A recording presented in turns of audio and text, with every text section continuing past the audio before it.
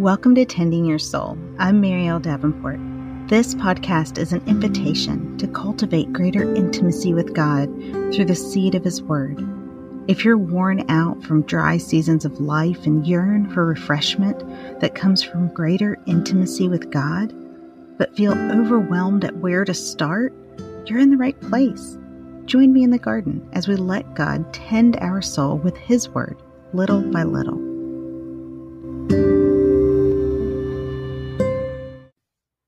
Hi, friend. Welcome to episode 36 of the Tending Your Soul podcast. I'm Marielle, and I want to welcome you to the garden where the Lord tends to my soul as I tend to my salsa plants. I love to grow ingredients for salsa. It wasn't because I loved the hot days of summer standing here watering the garden, or because I particularly loved pulling weeds, although I have found it to be oddly therapeutic. But I started to grow salsa ingredients because I love to eat salsa. Though over the years, I've come to also enjoy the process. Watching those first white buds of a tomato plant bloom or the tiny green jalapeno babies starting to lengthen. In time, the Lord has taught me to love the process of gardening. It has increasingly opened my eyes to understanding how, with God, the process is the aim. He's always growing fruit in us, and in that process, there's intimacy, not an end goal. As God, our master gardener, tends to our soul with the truth of His Word, He brings forth fruit that brings Him glory. But He isn't just after that end product. He's after the actual process with you and with me, the slow work of intimacy, sanctification, and growth that comes as we choose again today to open our Bible, to turn to prayer, to return our mind towards Jesus. The process is God's goal because He's after intimacy. So as we choose to use the tend method to slow us down for a few minutes and invite God to tend to our souls, let's let Him have His way in our hearts and trust that even in these small moments of submitted hearts, they're a delight to the gardener of our soul. So when we begin with the tend method, we begin with T for take time to pray. So let's turn our minds towards the Lord. Father, would you prepare the soil of our hearts even now as we lean in and seek to be tended by your Spirit and through your Word? Would you open our eyes to see wonderful things in your Word? In Jesus' name, amen. As we move to E in tend, we want to examine the scripture. This is a time to take a closer look to just a few verses. And to do this, we have to first have read through the book that we're tending through and really know the context and some background. So for that, I invite you to go back to episode 30 if you haven't listened to that and listen to how we opened the book of Ephesians and looked at some of the background. Today, we're looking at the last verses in chapter 1, verses 22 and 23. So let's look at those. It says, "And He put all things under His feet and gave Him His head over all things to the church, which is His body, the fullness of Him who fills all in all." Now, obviously, starting with the word "and," we know the previous verses are linked together with these. And we looked at those verses last week. They speak of the authority of Christ Jesus and the power of God to be raised from the dead. So in these verses today, we can see that the He is speaking of Jesus. And the first He is God the Father, who put things under the feet of Jesus and gave Jesus as head over all things to the church. We also see that the church is the body of Christ and is filled with the fullness of Jesus, who fills all in all. So paying attention to the details and understanding the text is really important.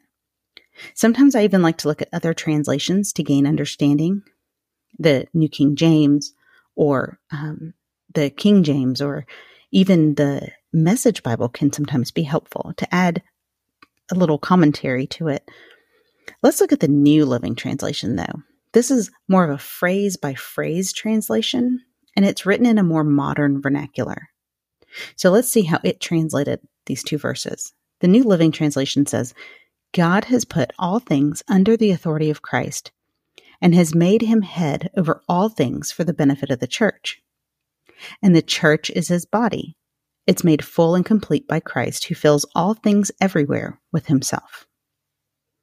Now, this translation, the New Living, along with the ESV that I read you previously, are both coming from the same Greek words, but they have different aims.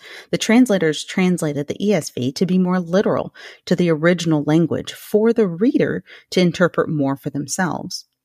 The New Living Translation's aim is more to translate further for the reader towards understanding.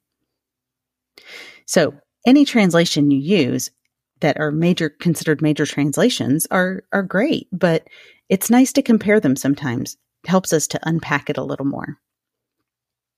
Now, as we move to the end and tend, is notice the lesson, and having seen the various translations can help us in this part. So, what do we see about God in these verses? Well, we see that God put all things under the authority of Christ.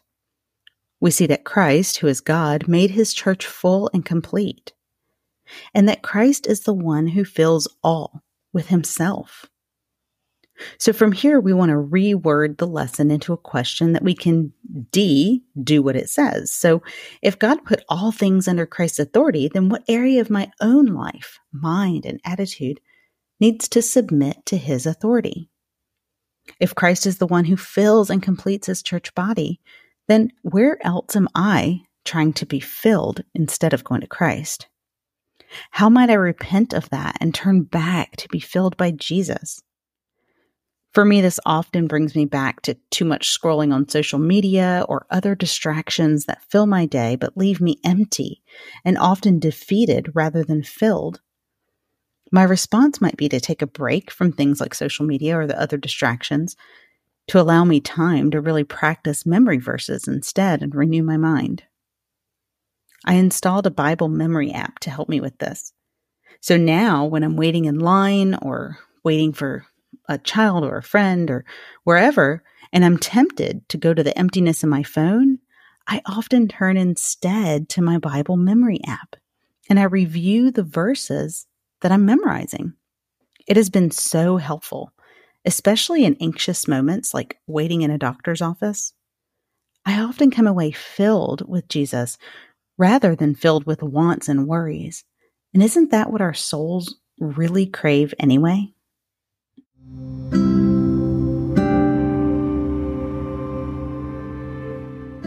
What about you, friend?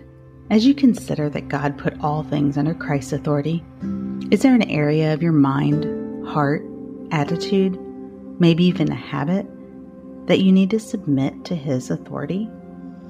Maybe consider, what is it that you're going to for filling or distraction or even numbing? Sometimes it might be food or television, movies, alcohol, social media. When we crave filling, we often default to things like numbing, don't we? Is there something God's inviting you to lay down in order to turn to him and actually be filled and soul satisfied? I invite you to name it before him.